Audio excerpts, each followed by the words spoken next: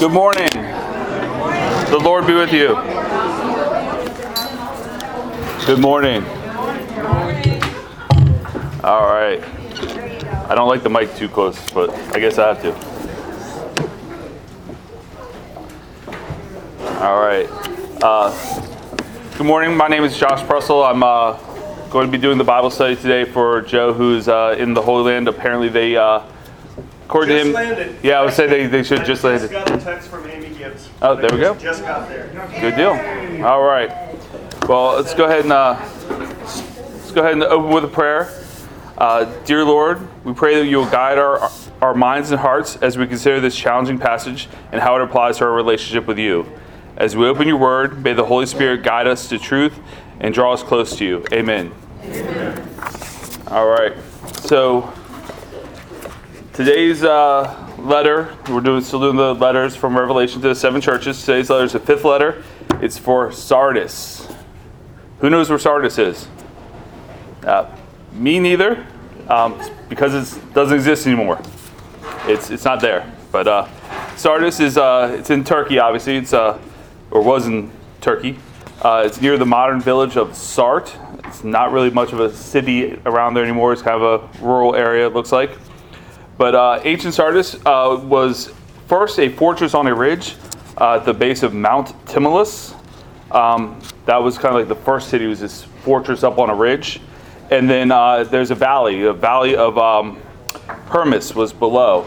And as the city grew and the needs of the city grew, the farms and the trade routes all in the area, another city kind of sprang up at the base of the mountain. So there's a fortress in the old city up top and the big city at the base.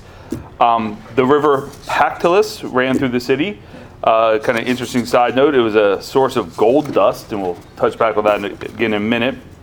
Sardis grew up because it was located on a major trade route from the interior of what was then called Asia, out to the coast.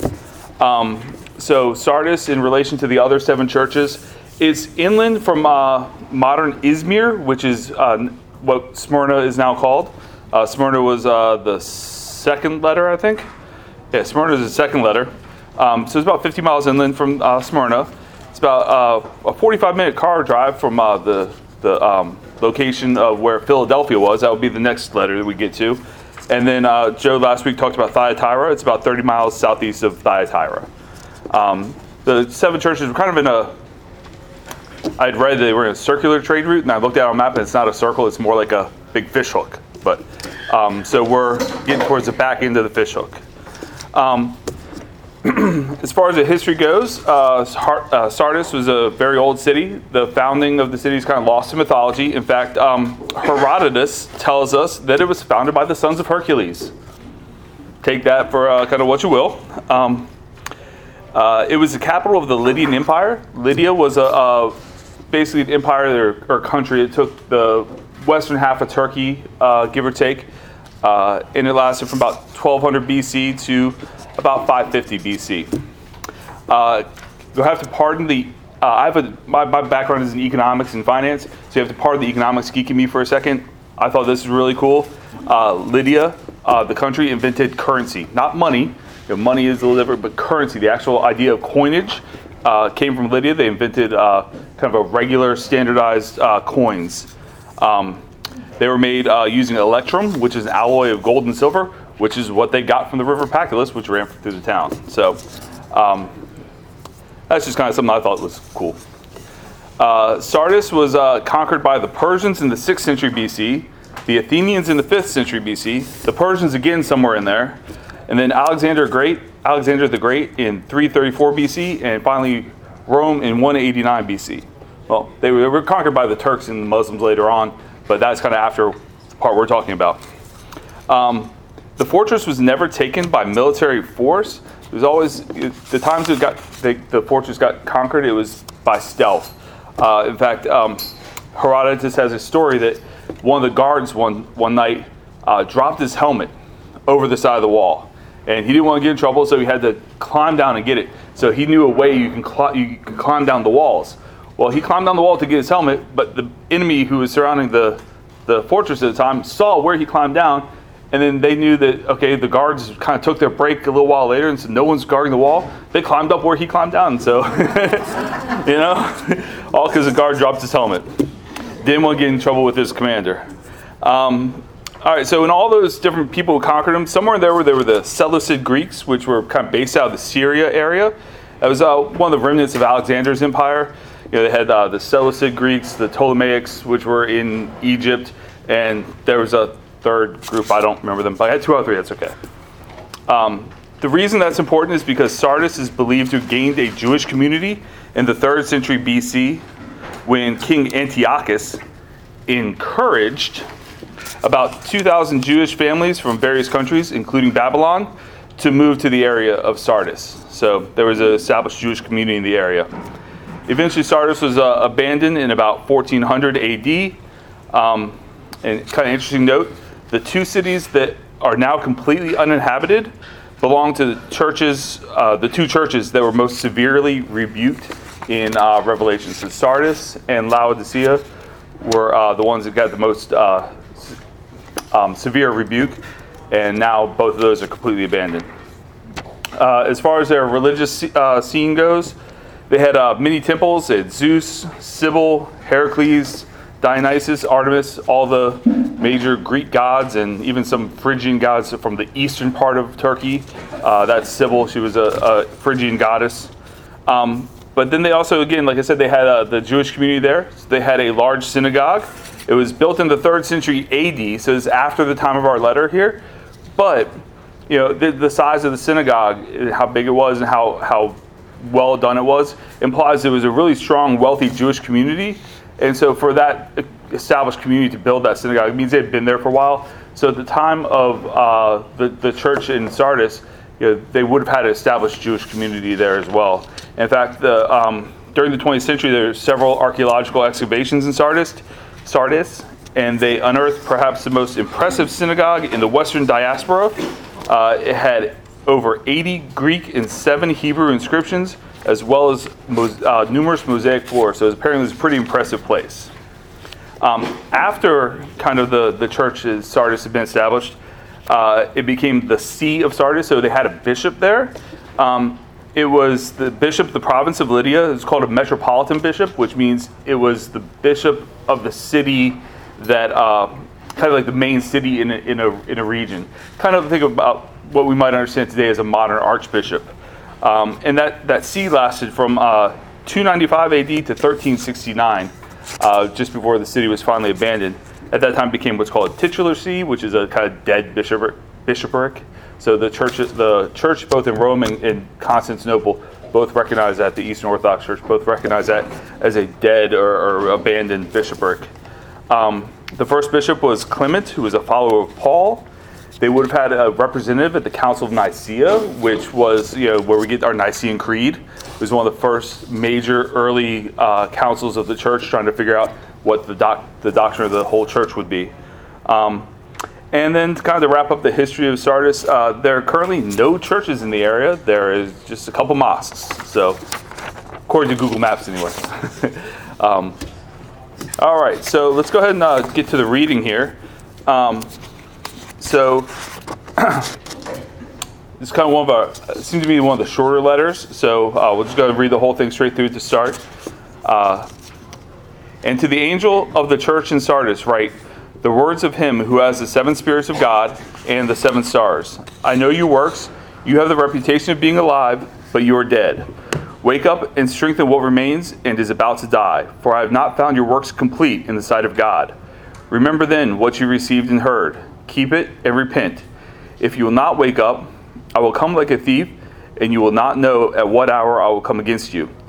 Yet you still have a few names in Sardis, people who have not soiled their garments, and they will walk with me in white, for they are worthy.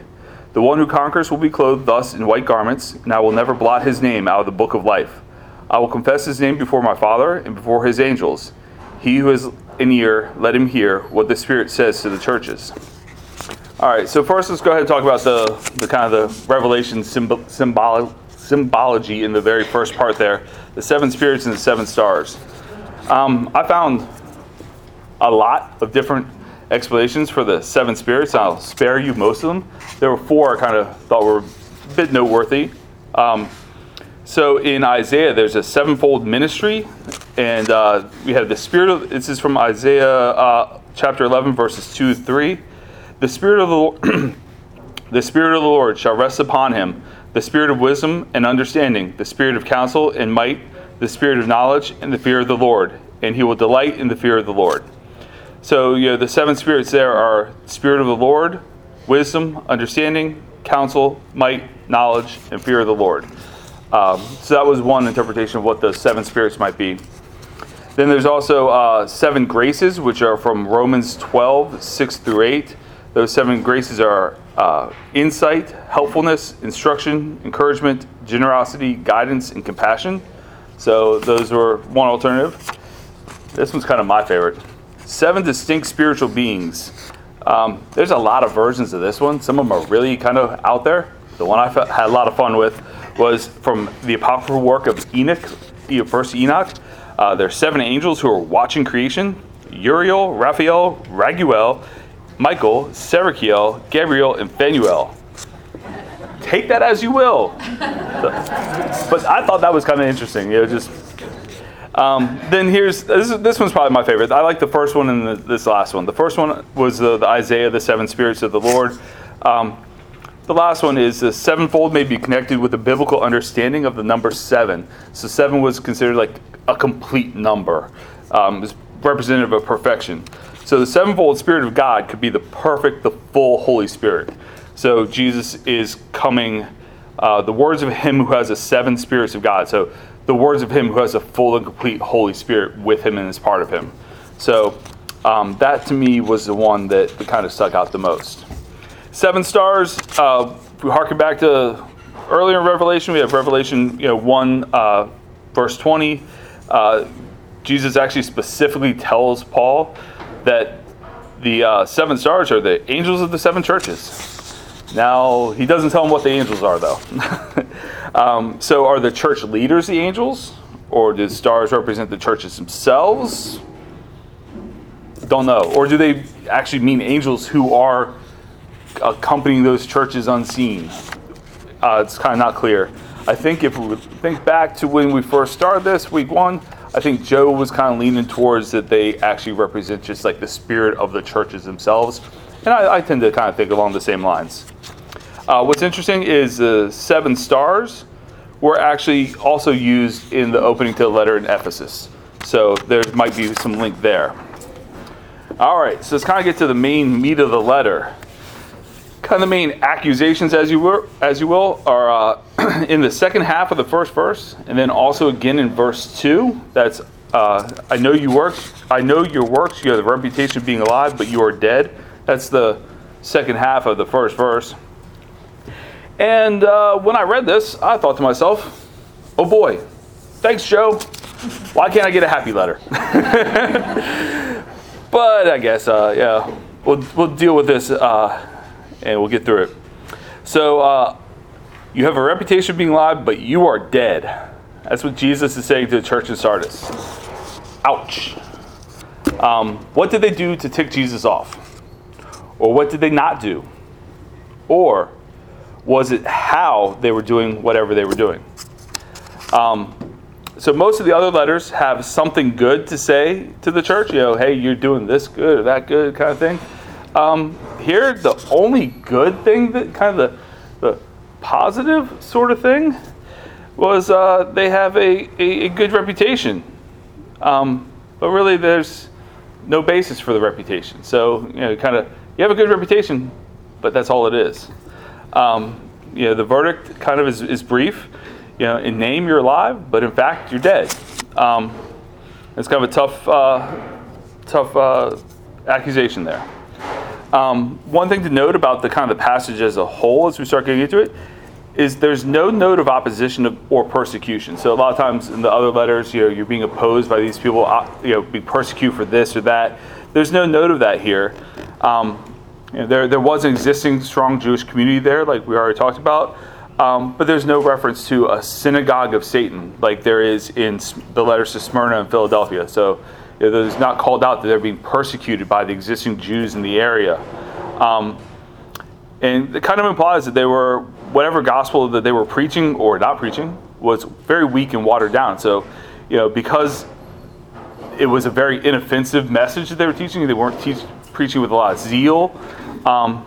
That's that low spiritual fervor is what was shielding them from persecution. So nobody looked at them and said, "Oh, these guys are a threat. We need to persecute them." They kind of like, whatever, those guys.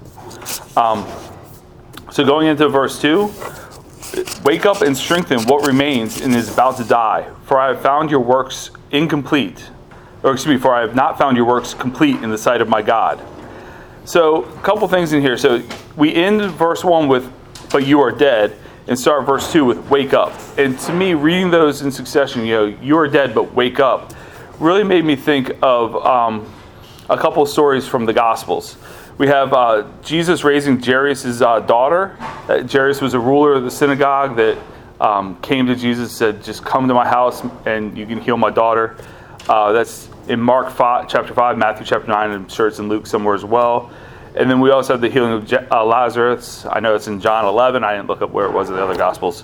But in each of those cases, he refers to the person he's going to raise from the dead as being asleep and tells him in some form to wake up. So I just thought it was an interesting connection.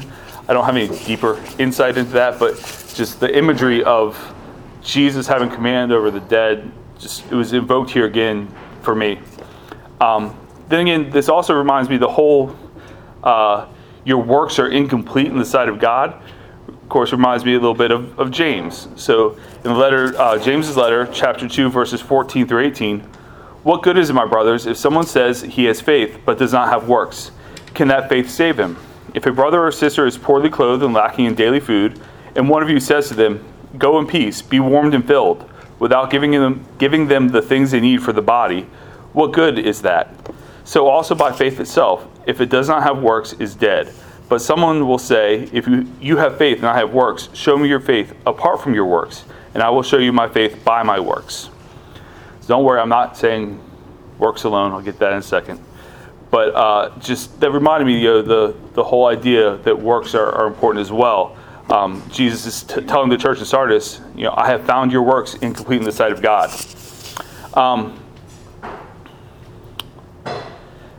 So it's also with the works being incomplete. God doesn't want kind of half-hearted works. We have Matthew 22:37, and he said to him, "You shall love the Lord your God with all your heart, and with all your soul, and with all your mind." So the incomplete works make me think half-hearted. Just going through the motions, kind of. All right. So those are some other references that kind of relate to this passage. But what does it mean for a church to be alive? If Sardis is dead, what does it mean for a church to be alive? So Sardis appeared alive. They had financial stature, they had influence, and they appeared to be spiritually thriving. But it was obviously just superficial. So their fellow Christians from the other churches, they could see Sardis from the outside. They could see this appearance of being spiritually alive. But even Sardis, perceived themselves to be spiritually alive. Jesus tells them to wake up. They didn't know that they weren't spiritually alive. But it's like Joe said on Ash Wednesday at Philip R. Cousins, God doesn't just look on the outside, God looks on the inside. I really think that God, would prefer probably quality over quantity. He wants our outreach, our ministry, and all our works to be done in faith, with love, and filled by the Holy Spirit. So like I said earlier, I'm not saying works. Don't get me wrong. I'm not saying you get into heaven through works. I believe strongly in salvation through faith by grace. But our works should be a natural consequence, the outflowing of love that result from our vibrant faith. So I think that's kind of the crux of what's happening in Sardis, is that they were kind of just going through the motions, or they weren't really feeling it. They weren't, living it. But that kind of brought a thought to mind. In modern psychology or self-help kind of stuff, a lot of times, people talk about the idea of fake it till you make it. And in large in large part, I kind of think that's a valid thing. People tell you smile if you're having a bad day and you're unhappy. Smile, and over the course of the day, that actually will work its way into your actual mentality.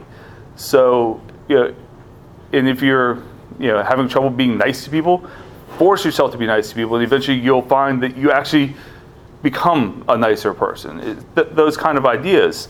So, can we fake it till we make it when it comes to our Christian lives? I don't know. I kind of think that in a lot of ways. I've heard Joe talk about this several times preaching, where do the things that you need to do. Do the Bible study, do the prayer, and eventually that will start to work within you.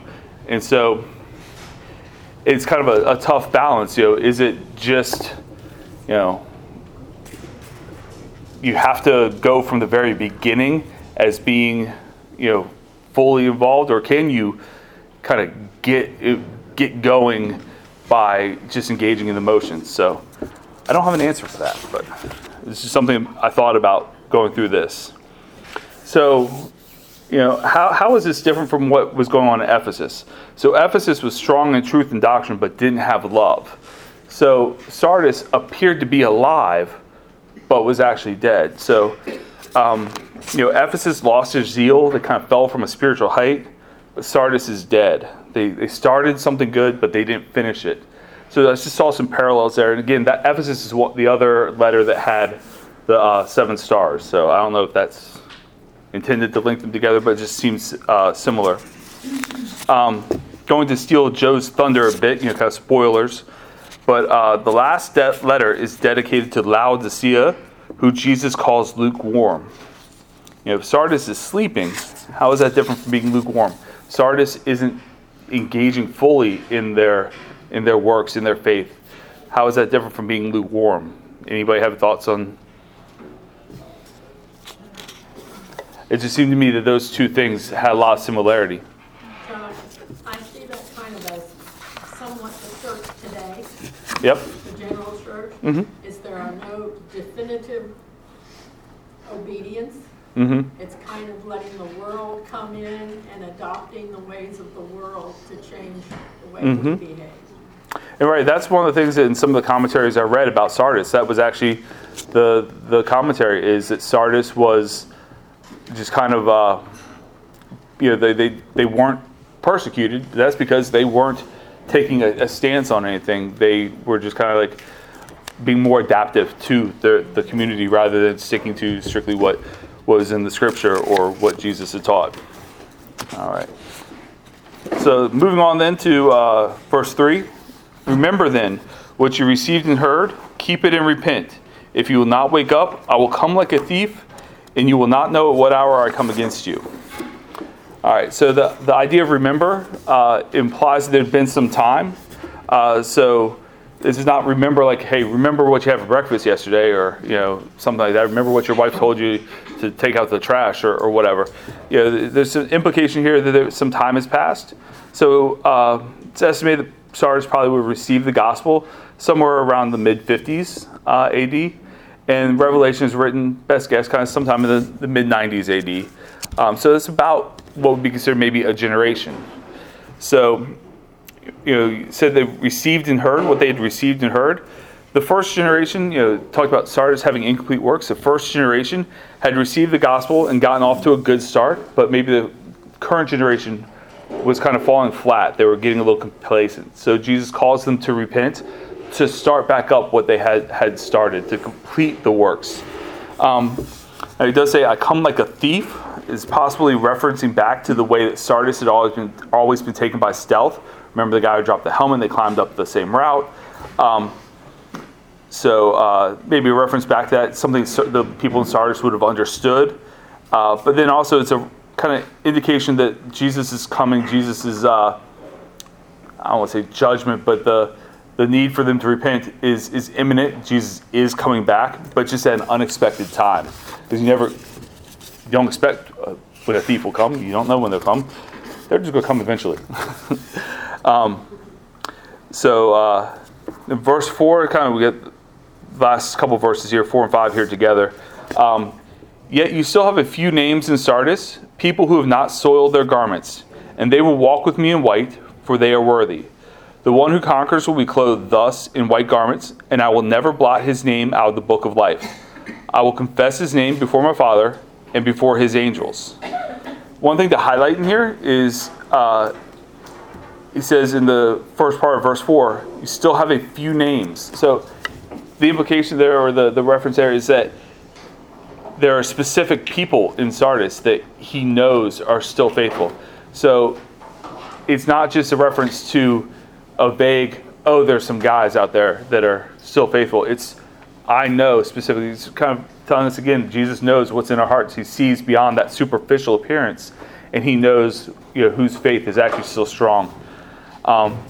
What this made me think of is, it made me think of a small ember of a fire that's almost gone out, but can still be brought back to a strong roaring blaze. If we think back to verse 2, he has the word strengthen there. Strengthen, what is flip back here. Strengthen what remains and is about to die. So that's obviously, talking about the incomplete works that are in danger of being, not completed. But those obviously need strengthening. But then we have these few names left in Sardis that, they need strengthening too. Because if they're just a few amongst many who are the only ones who are still doing what they should be doing, still have a strong faith, then, they feel like maybe they're, if you're one in many, think about maybe at work, I'm the only one really doing what the boss says. I'm the only one adhering to this or that, or the only one working hard. We all had those moments, I'm sure.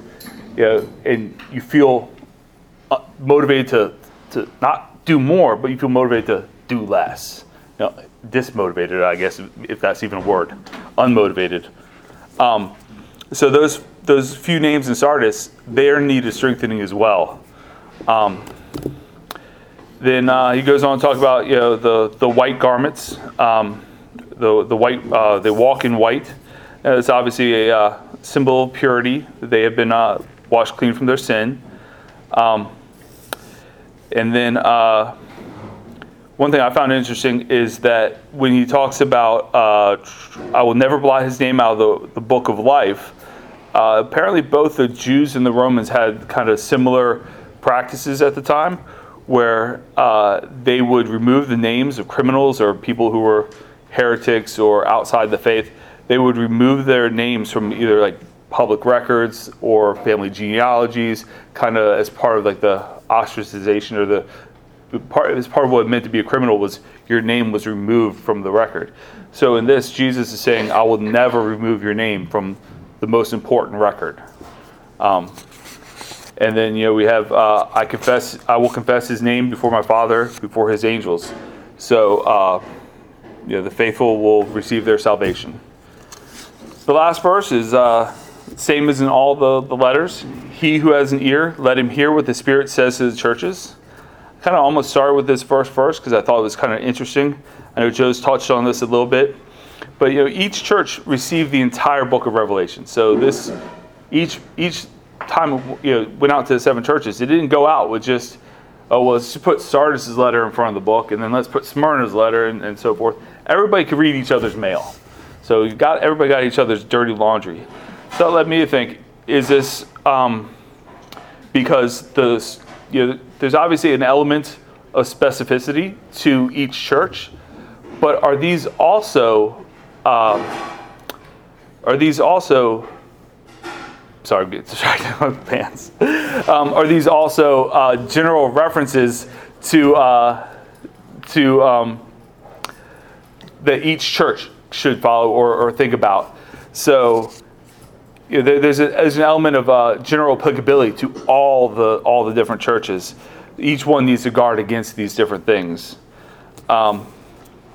So for modern readers, the way I would kind of approach that is, if the shoe fits, wear it. So, each of these letters, if you look at it and go, oh, wow, that's definitely not me. Okay, great. Think about it real hard. Make sure you're right. Move on to the next one. If you read a letter, go, ooh, ouch. If that's your reaction, maybe the shoe fits. So So you might need to wear that one. A couple questions for us to think about, kind of as a church or even as individuals. Do we finish what we start in regards to our spiritual journey, our relationship with Christ? Is it something that we are following through on and really being active in? Do we get a good start? I'm going to do a daily devotion or read a chapter of a New Testament book every day. Do it for 2 weeks, and do we just do the things for Lent, and by the time Easter rolls around, we're doing it half the time, or after Easter, we don't do it at all? Those kind of questions you kind of need to ask ourselves. And then, as a church as a whole, and again, also as individuals, are we more about image than substance? Recently, Joe's been, he had outlined this vision at the meeting back in, I think, January, about us being a beacon for Christian vitality in Mandarin and to the diocese. So, kind of what I would encourage us is to really think about what it means to be a beacon, not just look like a beacon. So we can look really good, and we can maybe make that challenge be about appearance, or we can make it be about substance. Obviously, the substance lasts a lot longer. It's going to be more pleasing to God.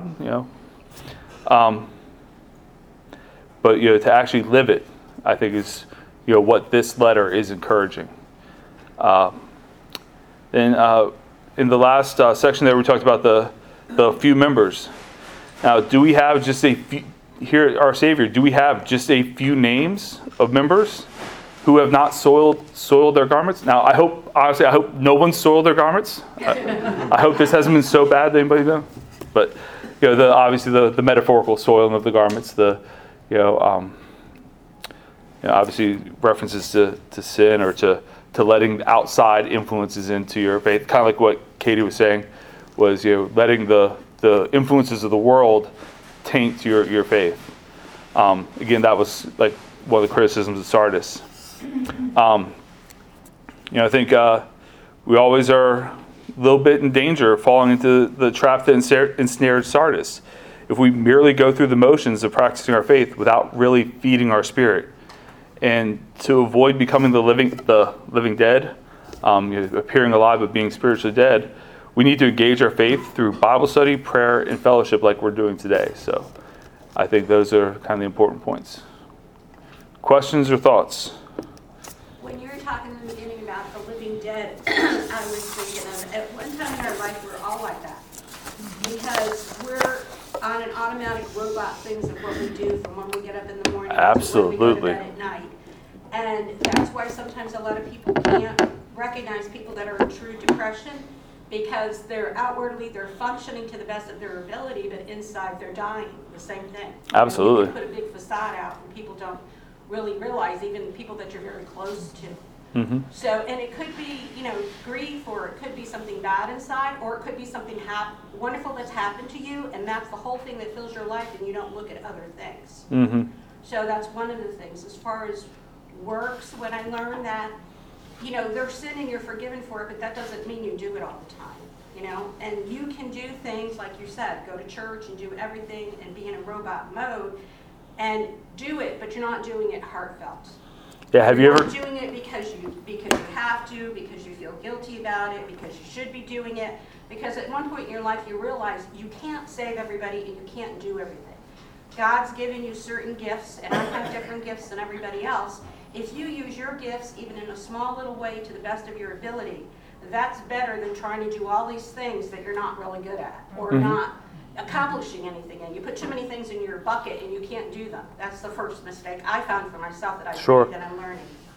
And I'm not a real techie person, but if you think of it as yourself as your cell phone, at the end of the day, if you don't charge it, it's going to be zero the next day. So if you don't recharge yourself, and I'm learning that through the DOK that I'm doing through here, 10 minutes. Spend 10 minutes to read a Bible verse.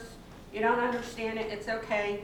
Go back and read it again. The next one, read at the bottom. Spend 10 minutes. Give yourself that 10 minutes to recharge yourself. And then during the day, just a few minutes, if something bad happens to you, just say, okay, what am I supposed to be learning from this, and try and pick one good thing out of it. I find that's helped me along the past couple months. And then the other thing you said about smiling, it's true. Because not only physically, mentally and emotionally, your body releases different kinds of hormones and enzymes in your system. That's why after you have a good cry, you feel good, because your body has changed. The serotonin levels are different. And if you start smiling like that, it becomes a habit. And you start seeing the positive in what is bad. And that is like an art you have to practice, because it just doesn't happen. Yeah. You know, you have to look at it.